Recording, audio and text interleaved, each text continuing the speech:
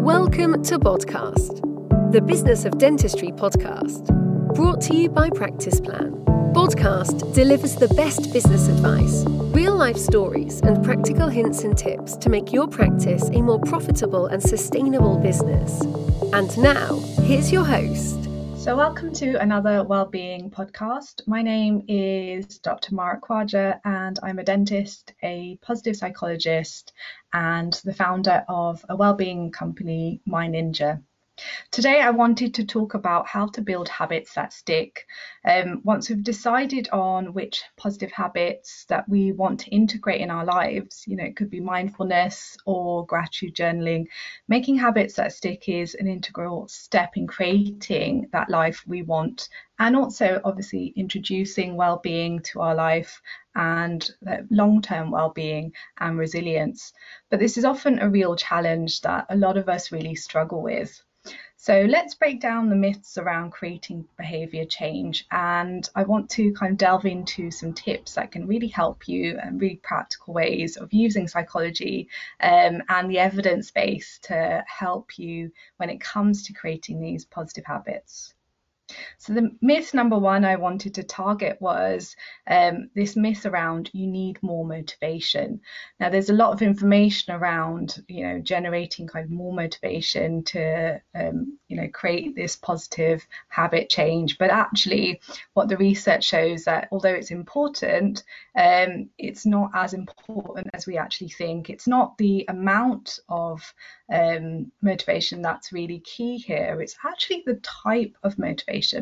Now there's two types of motivation in psychology, and one is known as, I'm going to use metaphors here because I feel like the terminology is often really confusing. So one type of motivation is known as, or a metaphor we can use is junk food. So it's a low quality type of motivation.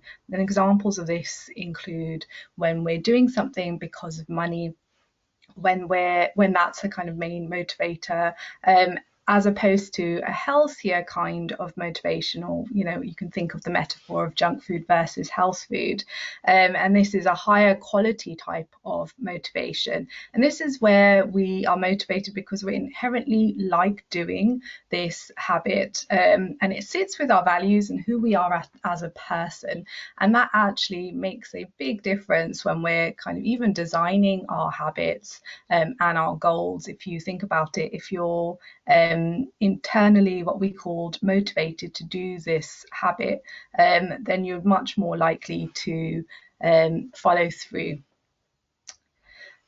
Myth number two, you are too lazy. And often this is a common kind of negative thought that we might experience, that actually we just don't have follow through, and we might have tried lots of different things, picked up a few things as we've gone along, but just not being very consistent with our habits. Now habits actually that stick are all about kind of design. And a design that fits around your life. An example of this could be stacking a habit onto an existing habit, like brushing your teeth. You could follow that with mindful brushing for 2 minutes as you're brushing, or gratitude journaling after you're reading in the evening, for example. Now, creating a path of least resistance by reducing obstacles is really going to be key as well. So this, an example of this could be exercising at home rather than going to the gym, making exercise fun. I like to trampoline, for example, at home, especially when it's sunny, and it's just really, really joyful, so I'm much more likely to do it. You might want to scatter books that you're really meaning to read. They're on your bookshelf, but if you scatter them around your house, instead of picking up the phone, for example, and scrolling on Instagram mindlessly, it could be that you pick up a book and kind of delve into this. Myth number three is the one around how long it takes to integrate a habit, and often this is quoted in magazines that habits take 1 month to form. Actually, the research is saying that it's a lot more. So we're talking about 3 months to create a positive habit, and also it's really important to expect that you're going to go around what we call this behavior change model, which is basically a model that describes how what stages there are in you creating a change in your behavior, and it's particularly key when we're talking about, you know, creating these positive healthy habits. And with this behavior change model, there's a phase where you're thinking about it, and you're planning it, and then you create action steps and you create this change. But within that model, there's also relapse. And this is often something we kind of don't think about enough, that actually relapse is really kind of common. It's actually part of creating this positive habit that sticks. You know, it's actually part of the journey. And so we need to allow for that. So that's kind of really key when we're thinking about being more self-compassionate whilst we're creating these habits. Now, my top tips around habits that stick, really from the evidence base, would be to start really small. You want to create habits and goals that are really achievable. So, for example, if you want to integrate mindfulness in your life, start really small. So 30 seconds of mindful breathing, for example, and infuse that in all elements of your life. You know, you could do this at work when you're curing composite, for example, or waiting in a queue. Practice mindful walking when you step outside and you go in nature. You can integrate it, like I said, when you're brushing teeth and really honing into the sensation of the bristles when you're brushing, or showering in the morning. So, you know, really start small, and then you can kind of build on this, and it could be, you know, 30 seconds here and there. And then you can build that up to 2 minutes, for example, where you might do a formal type of mindfulness, where you know, sit down and you take a deep breath and you go inwards and really kind of anchor back to that breath.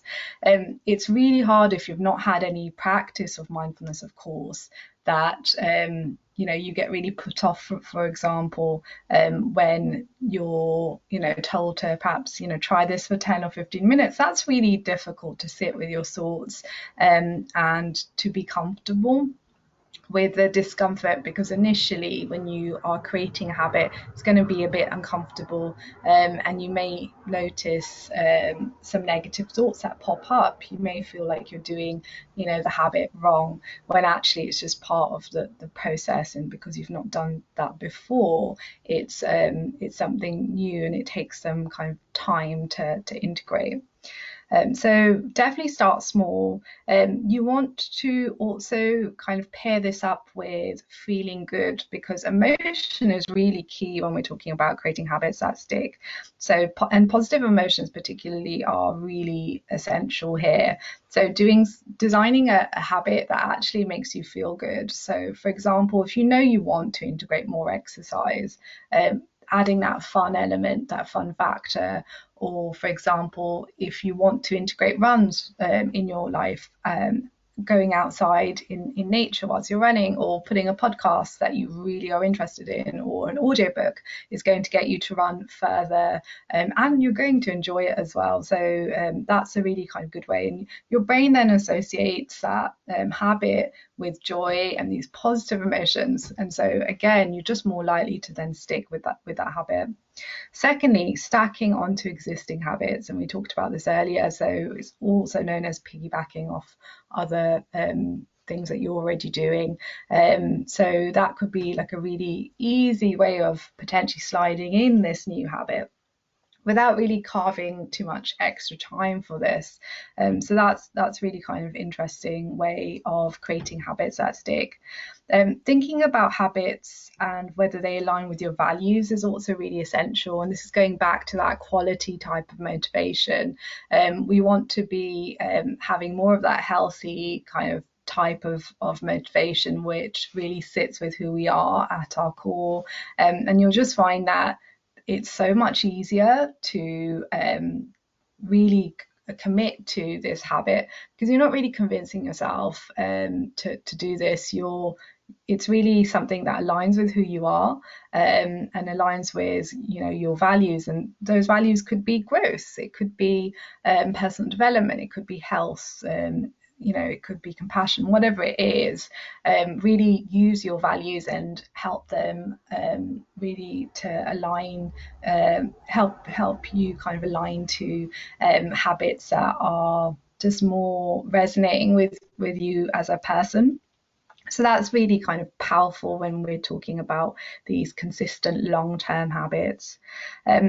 The next thing I would suggest is kind of reducing these obstacles that get in the way of creating this positive habit, and maybe having a look and seeing how you can kind of implement that. For example, it could be, lots of people do this. So it could be, or I've heard this from other psychologists around exercise. So, putting their trainers, outside the door so you can actually see the trainers. And research shows that you're more likely to run further because of just placing those shoes in that position, or even having like a yoga mat just right next to your bed. So when you wake up, that's the first thing you kind of fall onto and you see. And so it reminds you, and these are great kind of reminders to commit to your habit. It could be even kind of words that are stuck around your walls to kind of remind you, or even a mindfulness bell to remind you to be mindful, and that will kind of help you lean into creating these habits. Another important aspect, of course, is celebrating your wins.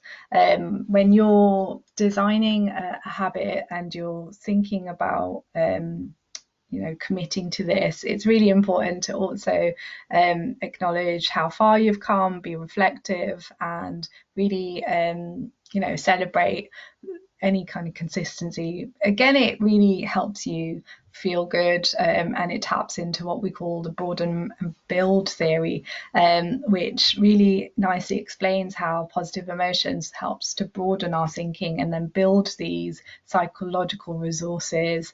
We're talking about well-being and resilience here, but also physical resources, and that transforms our growth. So, positive emotions are going to be really key. And one way, of course, is celebrating our wins. Another aspect, of course, is adopting the right mindset around habits. So creating a growth mindset is going to be really powerful. Now, growth mindset is a type of mindset where we believe we've got this capability of changing and growing and learning, and that we're not, fixed with a certain capability, and we can kind of adapt. And we know from neuroscience actually that the brain is neuroplastic. It does have this ability to structurally change through our habits, and this can be quite quick. We know, for example, in mindfulness and the research, it can be as quick as 8 weeks, where the amygdala reduces, the grey matter in the amygdala reduces, and then you have the increase in the prefrontal cortex of the brain, which is really important in critical thinking. So massive kind of changes structurally that we can really influence. So having that growth mindset where we appreciate that change takes time, that we might failure is part of the journey, that we're not striving for perfection here. It is more about this self-compassionate kind of journey, and that we will kind of get there is going to really help you, also motivate you in the right way. Being self-critical isn't going to be helpful here. So kind of cheerleading yourself in that process is really powerful. And lastly, I would suggest teaming up with a growth buddy if you can. So having a friend or a partner, family member that can really help you with creating this habit and do this with you, of course, is really beneficial. For one thing, it's helping you to stay accountable, and another thing, it's also adding potentially like a layer of social connection.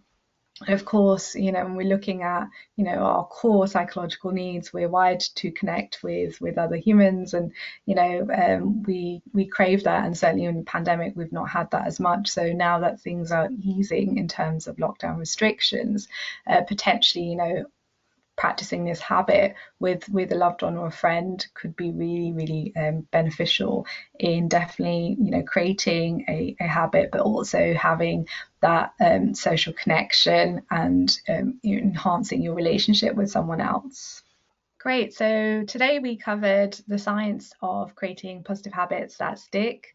I hope you really enjoyed this podcast. And if you'd like to find out more, you can find me on Instagram on mindninja.ltd or my website mindninja.org. Thank you so much for listening.